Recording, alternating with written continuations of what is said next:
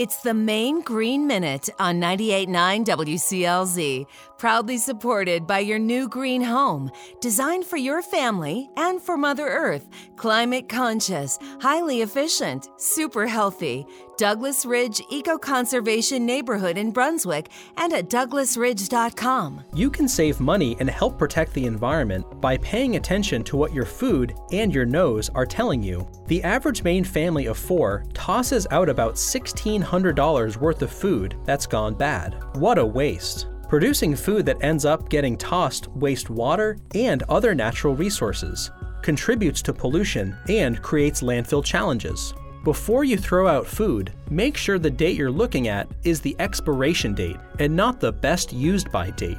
Also, trust your senses. Your eyes and nose will tell you whether or not an item has gone bad.